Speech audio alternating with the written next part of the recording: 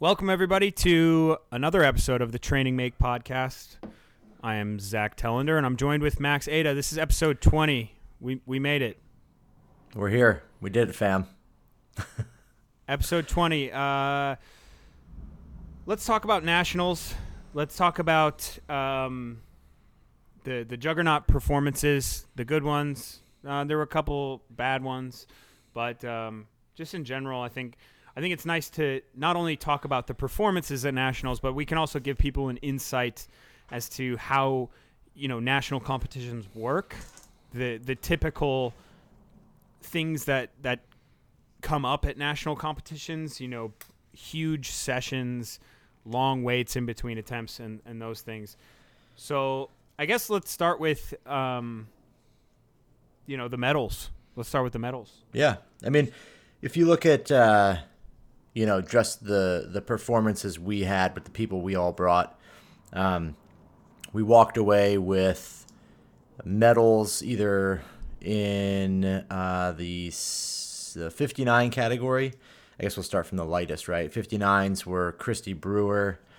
She scored a bronze on total and a gold in clean and jerk as a masters.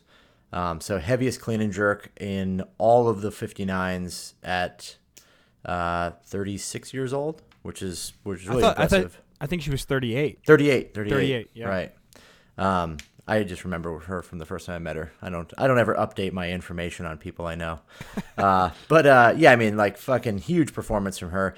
I wish she had snatched a little better. She looked really strong in the beginning, and her snatches are something she struggled with. The discrepancy between the two lifts is humongous for her. She's a good clean and jerker, and is struggling in the snatch currently. But I would have loved to have seen one more snatch out of her and one more clean and jerk. She made her 113 for the American record on her second in the jerk, but then got a press out, which was a bummer, because those are always little tiny errors, because we would have gone for 16 or 17 on the third. Would have been an even bigger margin of victory there. But any kind of 200 kilo total is the goal for her. She honestly has the ability to do huge numbers, a big total, like competitive in that top 2 or 3 in the 59s, if she can put together the lifts. I mean, everybody's in that same boat, right? If you can do the lifts. But pretty solid.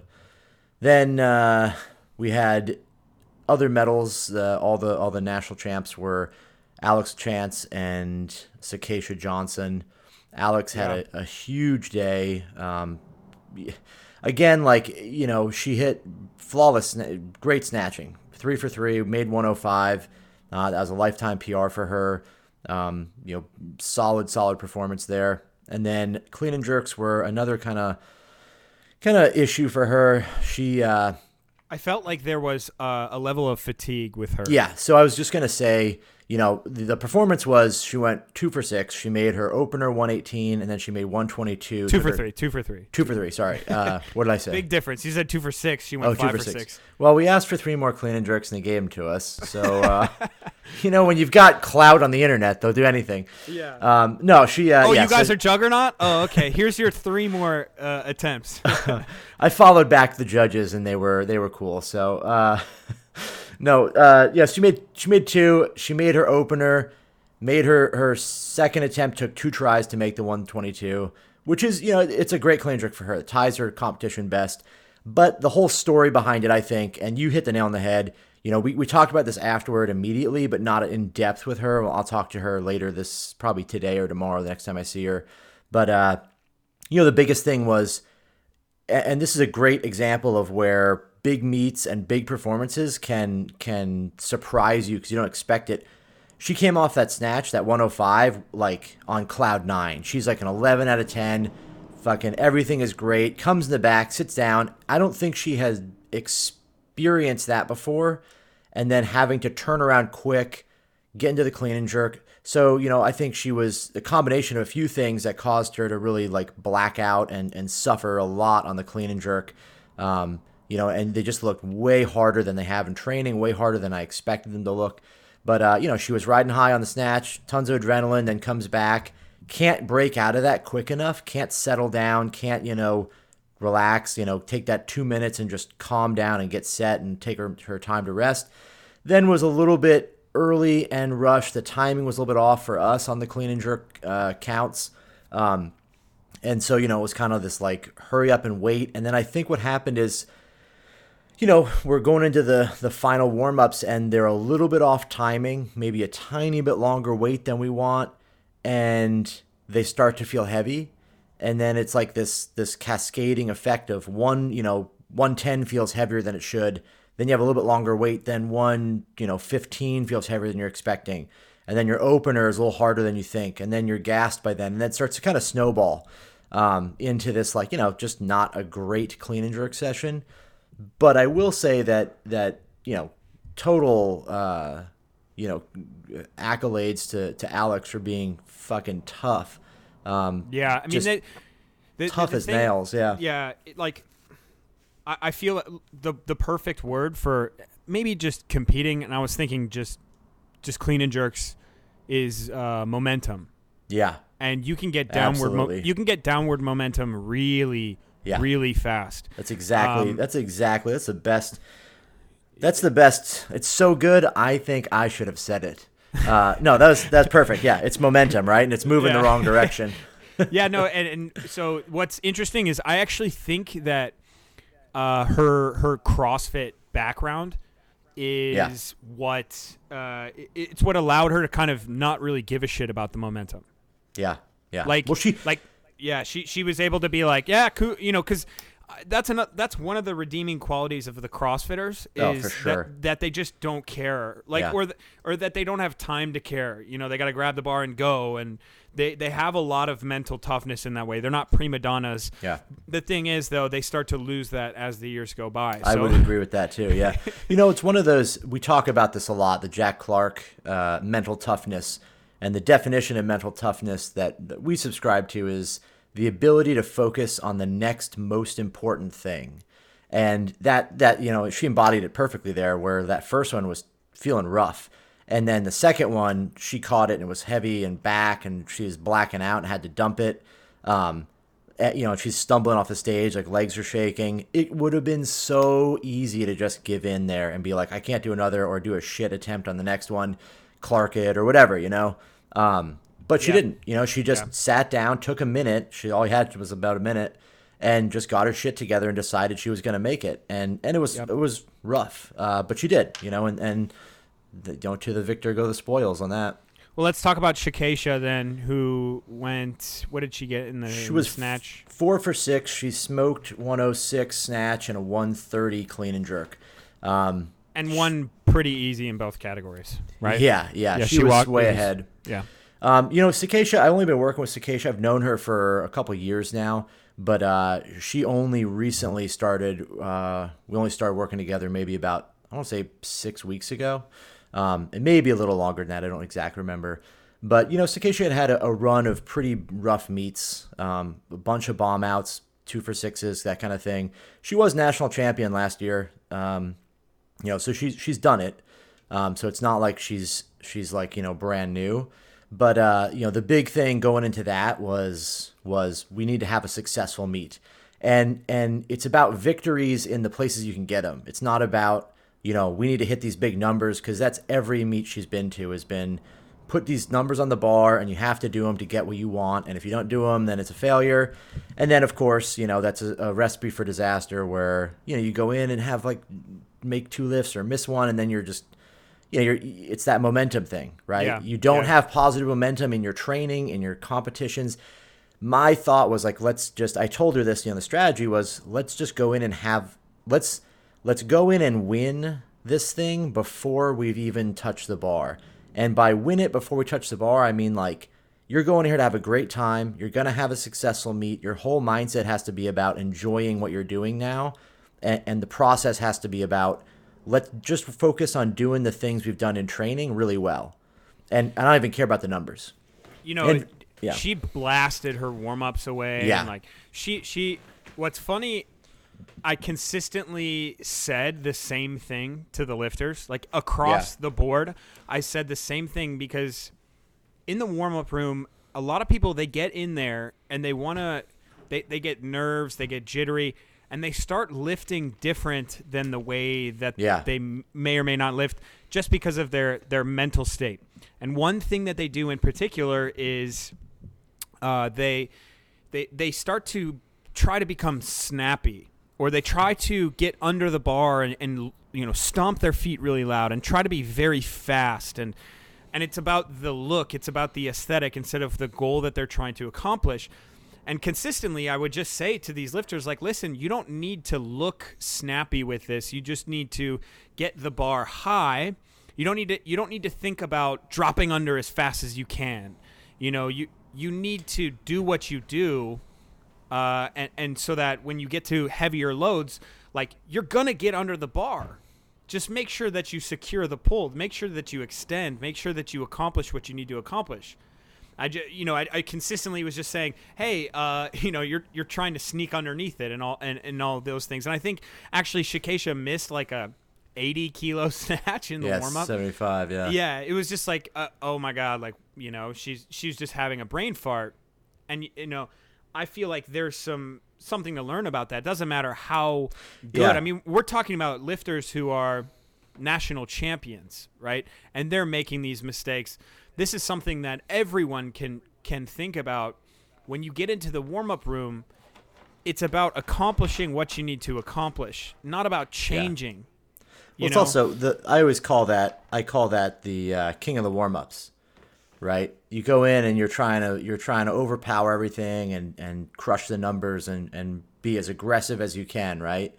And it's just like, it's like it's kind of the equivalent of like a guy driving a big truck, right? It's like you're trying to overcompensate for your fear by being overly aggressive with everything. And king of the warm-ups doesn't mean shit. No one cares what your warm-ups look like. In fact, I want to see people in the warm-up room looking really relaxed and just casual with the bar. Because when they're moving everything the same speed, even if it looks a tiny bit slow, it's probably much, much stronger than you think. When they're moving everything really fast and really aggressive, they're not going to perform on the platform. You can see this throughout every competition. If you, as a coach, you take the time to watch the other lifters and coaches, and you watch people, the people that are really aggressive in the back in the warm-ups, and they look like they're going to be dominating everyone on the platform, they're generally not going to be the strongest ones because they're trying so fucking hard to make these lifts look strong. Yeah, it's interesting too. Like, I was in the back there with you, and then on Sunday I was there for 8 hours. Mm-hmm. And so, you can't help it as a coach, but all you do is observe lifters and their tendencies and the things they do in the back room. And there is so much jockeying for position with the cards. Yeah. There's so much other shit that doesn't actually matter, Like, if there was a vacuum, if everyone had their own room and they would lift, and then they were called out of their room, this would be kind of cool. They were called out of their room, they go on the platform, they lift, and then they go back to their room to wait till they're called again. Well, that's not what it's like. It's a shit show. There's people walking in front of you. There's people everywhere. There's coaches. There's other athletes. There's loaders, and there just becomes this show in the back. Yeah. And I think you're right. The more calm you are, and the more you don't really care, because warm-ups are warm-ups. You don't see basketball players. You don't see football players. They do go hard in their warm-ups, but it's all controlled. It's all for the performance out on the stage. And I think people can kind of start to get in their heads in the warm-ups, and negative things can start happening. Yeah. One big thing I think that I've learned over the years now, especially coaching a lot of women, is that the most important thing as a coach is that you're coaching the person and you're letting that person be themselves.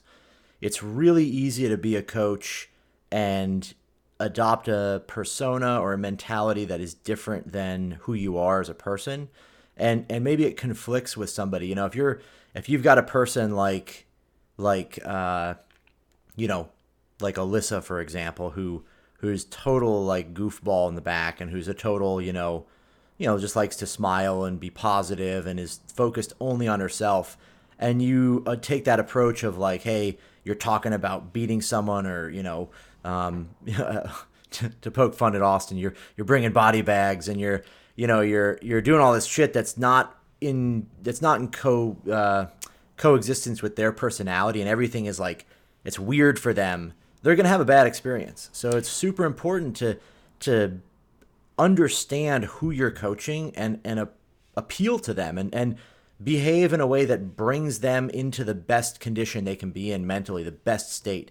If that person loves to get fired up because you slap them in the face and that's their thing, then adopt that and understand that and use it. If that person is not like that, if they're really quiet and reserved and they like to be, methodical and something, play to that, I couldn't agree more. I think what's so, like, after you've been a competition coach, because I've had experiences with a lot of athletes now at a lot of different places, and you have to change to what that athlete needs, and you also have to change depending on the needs of the training session. So this is outside of competition as well.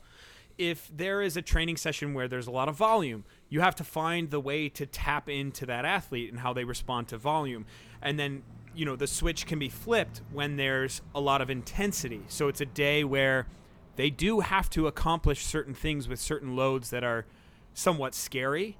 You have to know how to change and adapt the way that you coach those two different situations. Right? Yeah. Like, and the same thing goes for when you get into a competition room. It's like, for some athletes, you can just be like, hey, like, this is it. All that we need to care about today is what you hit back here. There's one number, right? If we do what we need to do, you're going to hit 130 snatch back here, and then we'll go out there and we'll see what we need to get for you out there, right? Like, we've done this before. We've seen this. Like, you can call upon prior experiences that you've had with that athlete, all sort of things to either calm them down, like you were saying, like, some athletes need to be calmed down, or to fire them up, wake them up a little bit. Sure. I think adaptability as a coach is like, yeah, and it's number one. And the fundamental there too is like, the fundamental is just comes down to know your athletes, right? You have to develop a relationship with them. That's the biggest thing, is that the athlete and the coaches and athlete and team, like, everybody's got to spend time learning and understanding who the other person is. When those things break down, that's when shit falls apart, So. Yeah. So let's talk. I want to talk about. Alyssa Allen also medaled. Right. Alyssa was in the 81 kilo category, and she came home with a silver snatch. And she's a good example of where I feel like, we were counting for her at the same time as we were counting for Austin. And, she's kind of in that boat too, where she was like with Circassia, where we haven't had that breakout meet for her, where she really hit her stride and hit her best lifts. Her competition lifts are much lower than her training lifts. And, again, one of those is just, the aspect of competition being a little bit different than training, and developing the mindset and kind of pulling that mindset out of that person. And I think that's the biggest goal for her going forward is trying to tease out how she responds best in those kind of situations. Is it aggressive? Is it more passive? Yeah. And again, that's a big learning curve for us as coaches, to go into situations with athletes like that and get them on the right page, and get all of us on the right page so we know how to do it. But she's definitely got bigger lifts in her, and I know she'll be in better shape the next meet. It's just a matter of let's put together solid performances there. I would be remiss if we didn't talk about James as well. Yes, James got a total bronze medal, and gold. Silver clean and jerk. Yeah. Yep. Yeah, with a power clean and jerk and a power snatch. What's funny about Masters records across the board as well. Same with Christy Brewer. She was Masters clean and jerk and total records. Maybe just clean and jerk. I think she tied her total. But James's lifts were hilarious in that, I always say this. There's always two moments when every guy in the back room feels like less of a man. And the first one is when James takes his shirt off to warm up. And everybody realizes that no one has as many muscles as him or abs. And two, He is a Adonis, yeah. Herculean god. And then two, when he goes to take his third clean and jerk and he power cleans it on straight legs, which is just ridiculous. But James is just the greatest dude. He's the nicest guy in the world. That was honestly his third clean and jerk was one of the like highlights for me because it was such a like I really want him to do well, and it's one of those meets where he shows up. He's always got the power. He has the ability, but to put it together and finally make a medal like that is just fucking so rewarding to see it. On top of the fact that he was basically gonna die about 4 months ago. Yeah, let's talk about that because that is insanity. He had a sepsis. He had sepsis from an infection from a botched dental procedure that was done on him. And he had this infection, and he was like, I don't know exactly how sepsis works, but I don't know if he did either. He was explaining it to me, and I'll just give you his rundown. Was normal people are between like a 1 and a 2 on this whatever blood level of something, and he was at a 7. So he was way outside the normal range. He told me that when he was like, James is to give you an example of how much of a freak James is. He was in the hospital for weeks and literally laying in bed for 2 weeks straight, complete bed rest, had not stood up out of the bed for weeks, and got up one day with like the help of a walker. So he was like dying. I think he dropped down to like 85 kilos or something like that. And he doesn't have anything to give. So, I mean, he was literally dying. And he told us a story about how he got out of that, and he survived, obviously. And he went to this concert, and he ran into the nurse that admitted him the night that he came in. And she was like shocked. He's like, "Hey, do you remember me?" She was like, "Oh my God, you're alive." She was like, everyone that admitted you and all the doctors, we all just expected you were gonna die. It wasn't even like, oh man, this guy's way sick. It was like, oh, this guy's probably gonna pass away, and it's just unbelievable. And to make things even more insane, 2 weeks after he got out of the hospital, so he's been on bed rest for 2 weeks, basically dead. Gets out of the hospital, and in 2 weeks he's power cleaning 160 kilos, like first workout. So I mean, he's just he's James. He's a freak. But glad that he had the meet he did. I'm really happy for him because that was well earned and definitely deserved. Yeah. I mean, it was so fun being in the back with him, man. Yeah, it was awesome. Yeah. Well, let's talk. My guy Ruben. Yeah. He also didn't have the most ideal situation showing up to nationals. He had a chauffeur drive him to the venue, right? Straight from his house. So he basically had like one of those buddy passes that would allow you to get on a flight for very cheap, because I think a friend of his can hook it up with good passes. But the problem was, I think you are standby or something like that, and there was a huge storm in Houston, and they canceled like almost all of the flights. There was only one flight going out, so there was absolutely no chance of Ruben getting a spot. Right. So he woke up at 3 a.m, and he started driving to Memphis. And about halfway there, he hydroplaned and was going about 80 miles an hour and went into oncoming traffic. Thank God there was nothing coming his way. Blew out basically totaled his car, but his car was still drivable. So he had a couple tickets, I think, and then he drove the remainder of the way with no back windshield. And then he got there. I saw his car in the parking lot. Yeah, it was horrible. And also he's had like a lot of really bad personal family issues that he's had to deal with. He's had, there's sickness in his family, and he got there. But all things, considered, he showed up and he was ready to compete. Snatches went well. He went 2 for 3, and then clean and jerk, his first clean and jerk, they called him on a press out.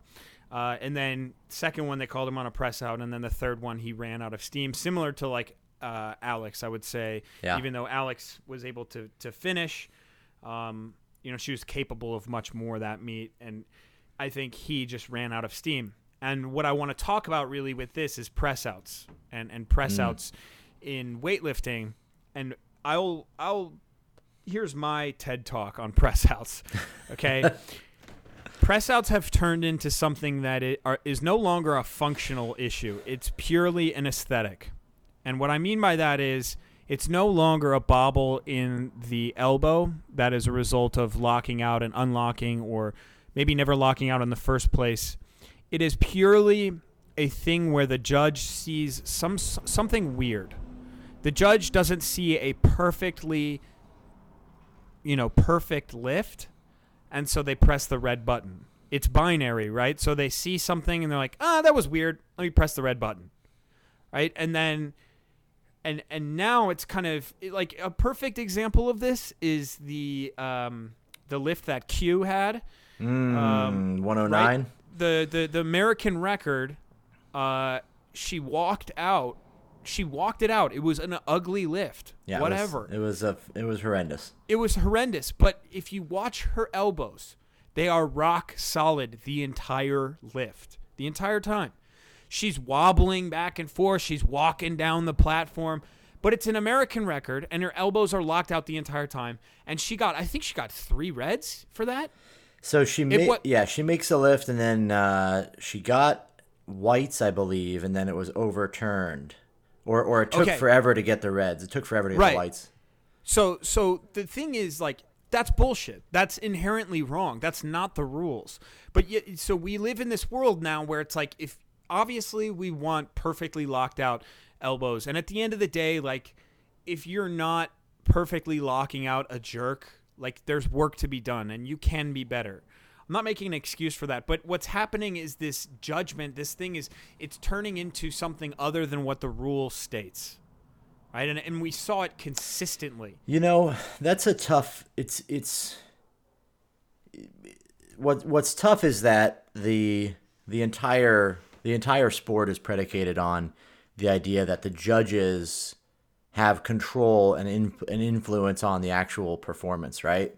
It's not that, okay, the lift is made and then there's arbitrary rules, right? There's no judges at the end of the finish line for the 100-meter, right? You run the 100-meter. If you don't cross the finish line by, it's not even a question, right?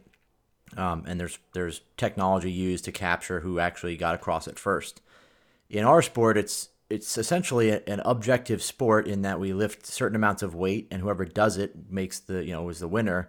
But we give this control to referees that somehow, are able to, I guess, assess whether or not something happened correctly. And there's this level of subjectivity to it based on the coaches. You know what I mean? Or sorry, not the coaches, based on the referees' life experience, right? And so it becomes this funky issue, I think, with the press out and all these things. Unfortunately, as a coach, it's just the way it is. It sucks that there's lifts that are given to you and lifts that are taken away. My general consensus on it is that I just have to, bite my tongue and accept the losses, and then, take the victories when we get them. You ultimately have to just be better. Yeah, and you just have to make the lift look better. I think the best coaching cue you're ever going to get in your life is 3 red lights. Right.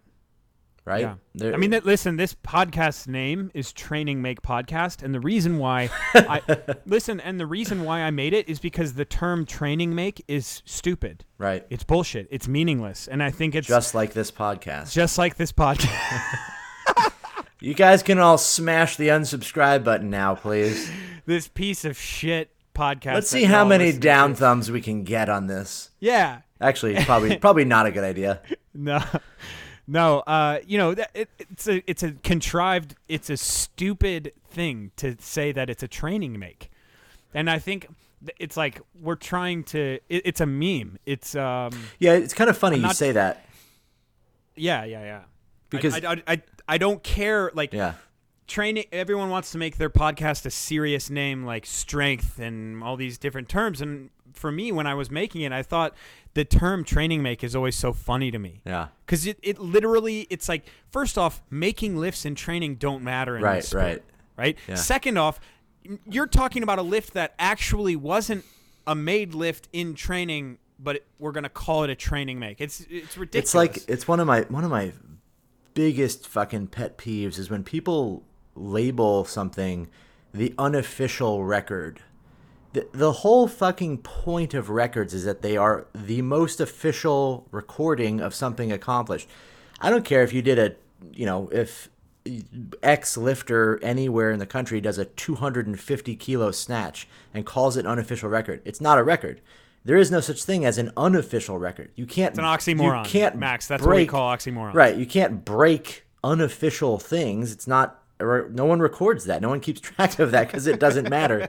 And it's this funny thing that, like, the whole idea of training make, now that you say it, I realize is putting this thing on its head, the idea that, training lifts and training makes are solely the byproduct of people that are only concerned with the number on the bar, right? They're only concerned with, oh, I did it. I need the accomplishment. I need the participation trophy to boost my ego up because, right, training makes mean nothing. It's I'm going to call it a good one. What's that?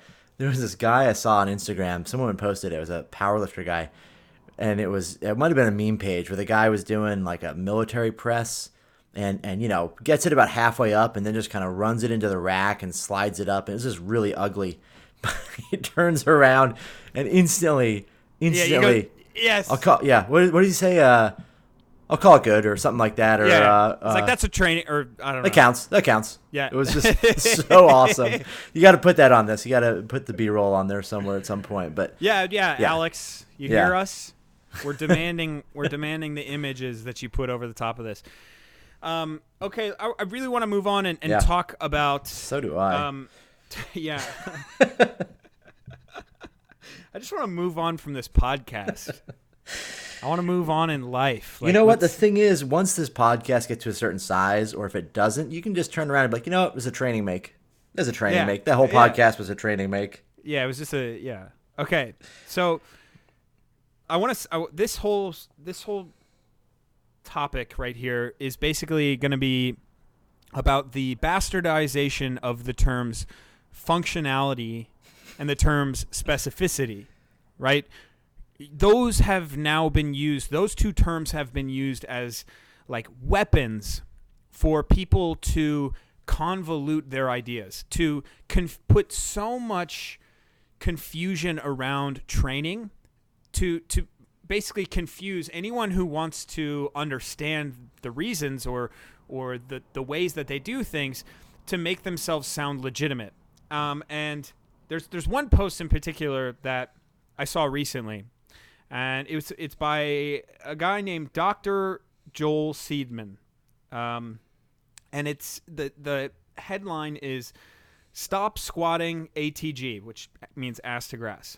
And my assumption here is that this post, the things that he's saying in this post are somewhat of, they're kind of like clickbait. Right? He doesn't actually mean the things that he says, which is interesting, right? Because in my opinion, if you say something, you should mean it, right? Like if you say a sentence that you believe in, you should be able to back that sentence up. And I'll tell you why this guy doesn't end up doing so.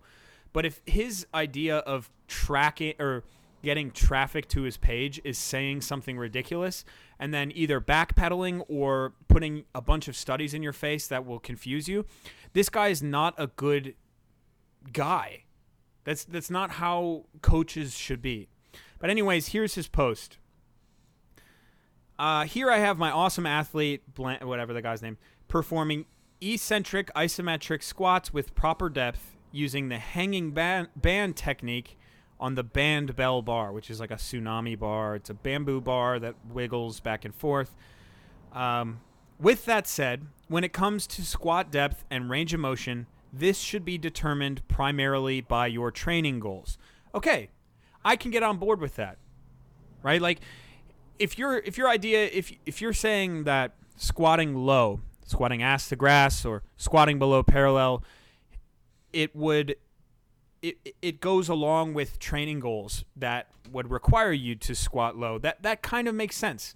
And if you are squatting high or you're squatting at parallel, and it's because of your goals, that makes sense as well. But here's where things get ridiculous in the things that he says, right? So, mind you, the last sentence he said, this should be determined primarily by your training goals. So here's what your training goals, here's the next sentence.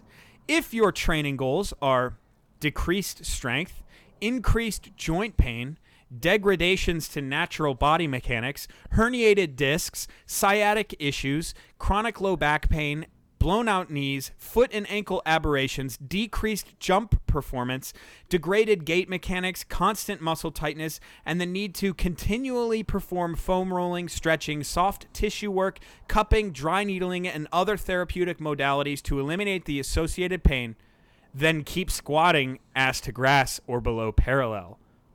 However, if your goal is improvements in size, strength, performance, power, body mechanics, muscle function, posture, and proprioception, balance, stability, and mobility, as well as decreased joint pain and muscle tightness, then you will want to squat between 90 degrees or 10 to 20 degrees above parallel and parallel, slightly below 90-degree joint angle. Remember, it all comes down to training goals and objectives. Max, what do you think about that? Right? Like, I don't think about those people, but he's making a correct statement in saying that your training goals should dictate the means used and the methods used. But I think he's incorrect in his assessment of squatting to full depth, whatever you want, how you define that, I guess, below 90 degrees, or what weightlifters would do, as being something that's going to essentially require that you do foam rolling and some other kind of stuff. I mean, for one, you're never required to do foam rolling or any of the other shit. But the reality is, like, yeah, I mean, he's totally incorrect in his assessment that squatting to full depth is somehow going to reduce the training effect of squats and somehow is it going to hurt you or put you in a position that's bad. From the standpoint of squatting high or squatting like quarter squats or half squats, those definitely have an application for certain athletes. I mean, sprinters and the like are not necessarily, really don't need to squat all the way down. And in fact, it may be, a detriment to their training. But, I think his assessment's fucking completely wrong. Well, don't you think it's hyperbolic? Like, yeah, it is. Well, it's here's the thing: if he's being hyperbolic to meme people and to get traction, then fuck him. And if he's being hyperbolic because he believes in the things that he's saying, then fuck him also, right? Like, those are two. you don't leave him many options, Zach. Well, so my thing is, like, here immediately by saying, if you want to squat low, it depends on your training goals, right? Yeah. If your training goals are decreased strength, increased joint pain, degradations in natural body mechanics, insert negative connotation here, then squat below parallel. What you're essentially doing is saying that anyone who does those things has the goal of hurting themselves. Yeah. And that anyone, and then following that, he says, if your goals are to improve size, strength, performance, power, body mechanics, muscle function, then squat above parallel. That is the dumbest shit I have ever heard. Who can talk like that? What? I'm sorry I'm getting fired up over here, but like, the biggest problem, it doesn't make sense. Yeah, the biggest problem is that this industry, the industry as a whole, has zero barrier to entry. So, yesterday you could have been a guy working at Starbucks, and then tomorrow you can be a strength coach or whatever. Oh, but coach. Max, he's a doctorate. Well, he's got a doctor in front of him. So yeah. So I guess he's right then. My bad. But I mean, like in any case, right? I mean, outside of that, you could be a doctor. It doesn't mean you know anything about, your credentials don't your credentials don't make up the entirety of your base of capability. I mean, being a doctor is impressive. There's nothing wrong with that, but it doesn't. I mean, there's plenty of doctors that have no idea how to, how to coach somebody or how any of this stuff works, and maybe they have no. I mean, like you could be a fucking proctologist, doesn't mean you know how to fucking coach someone in weightlifting. You're a doctor.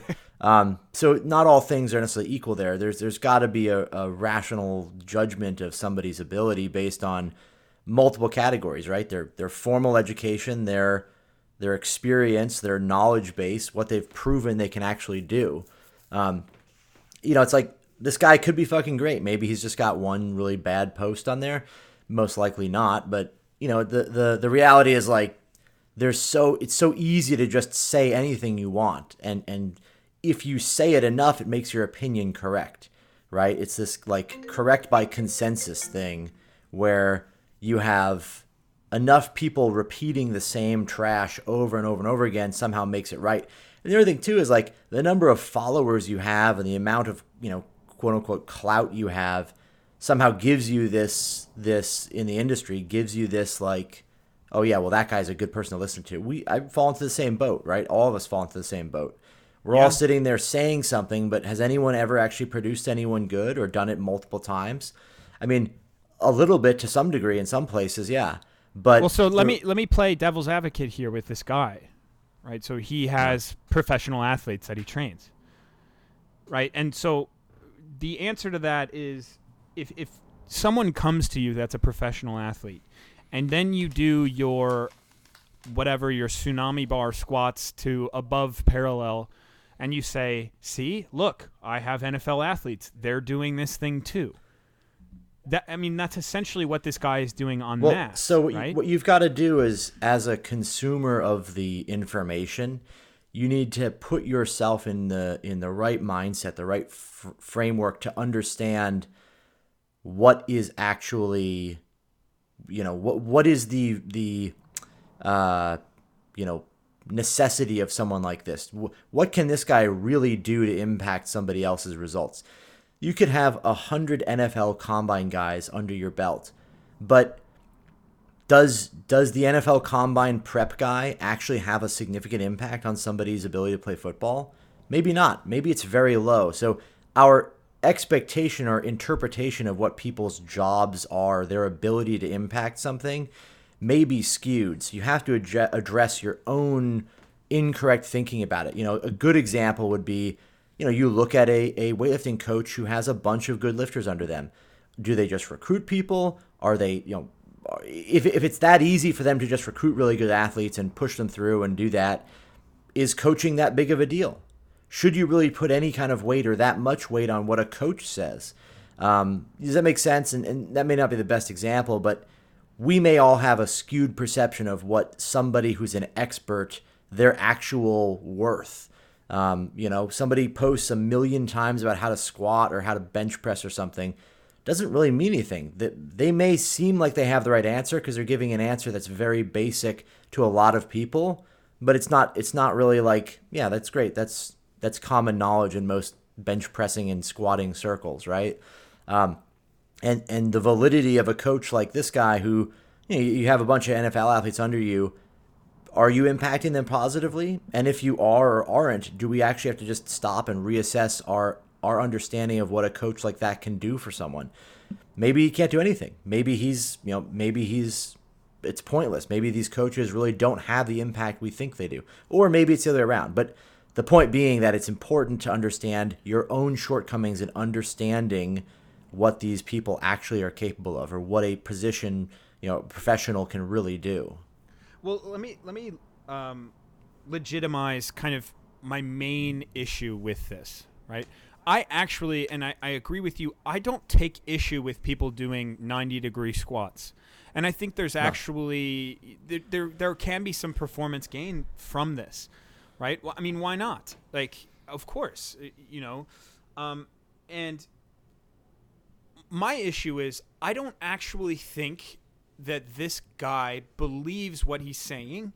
he's saying something, like I said before, to be hyperbolic, to be Yeah. contrarian, to cause a stir. And the reason I say that is because, so like someone says, so what should someone competing in Olympic weightlifting do? Squatting below parallel is inevitable when doing heavy cleans. How are we supposed to train for that if we shouldn't be squatting below parallel? He goes, periodically incorporating deep catches is the key. Then after several quality reps, do maybe 2 sets of 90-degree squats to help restore the optimal length-tension relationship of the muscles. Right? And honestly, I don't have an issue with that answer. But it doesn't go along with the words that he said. The way that he speaks. This is what is really important to me. And I actually enjoy the things that you say, Max. I'm going to gas you up a little bit here. Don't let it get to your head. You're still a piece of shit. Okay. Basically, I like that you're very to the point. You don't want to confuse people. You want to give them the truth. And you don't want to give them an easy, sexy answer, right? And that's, honestly, I try to do the same thing. Well, I don't need to sex the answer up when you've got my face right here. Could overload people. Can I just get through a thought, please? Sorry. Can you? So no. The point is, the issue that I have is the literal words that he said in the caption, that wall of text that he said, right? If your goals are to insert negative thing here, then squat below parallel. If your goals are to insert positive thing here, then squat above parallel. There we go.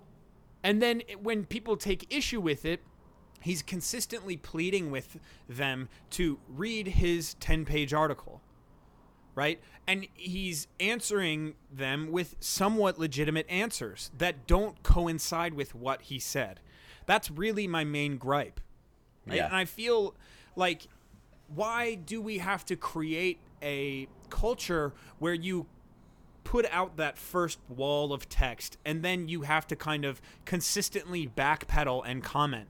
Is it honestly to get traffic to you? Because that's what I'm thinking it is. I'm thinking this guy is, a pretty good marketer in that sense. But at the same time, that literally means he has no soul, right? Well, that's the point, right? Is that the unfortunate aspect of this whole industry is that it's so easy to get to a place where anyone can jump in and do anything, and your capabilities and your actual results are less important than what you can sell somebody. And also I think that, you have to have some level of belief that in the end, the truly good coaches and the truly good people in the industry will rise to the top, because eventually, the charlatans and the people shilling trash will eventually subside or fall apart. If you're a coach whose focus is on doing the best job you can for the athletes you work with, and you are one of the good people, one of the people that is doing a great job, then you're going to go far. And I think it will always play into your favor, because eventually the people that are full of shit or doing this to just simply gain attention are going to fall apart when time comes. Eventually you'll have so many, failings and shortcomings with the actual results you're trying to get that people will see it. Yeah. All right, man. Well, here's the thing, man. We went past our 40-minute. Yeah. Our 40-minute. I apologize to my listeners. You guys can just stop at 40 minutes. It's really bad. They won't know that because I said it this time, though. Yeah. Go back and go to 40 minutes and stop. Put a disclaimer. Put a disclaimer to let them know they shouldn't listen past 40. We have betrayed you, and I apologize tremendously. Listen, guys, again, go to the YouTube, the Train and Make Podcast YouTube. Our last episode has 15,000 views. Alex is doing a tremendous job with these. So kudos to Alex. And definitely check these things out. Like if you don't know who Alex LaChance is, go there, and there will be video over the top of her lifting, and so on and so forth. There's always examples with videos of what we're talking about. That's it, man. Max, you got anything you want to say? I'm good. All right, guys. Thank you so much for listening. We'll catch you on the next one.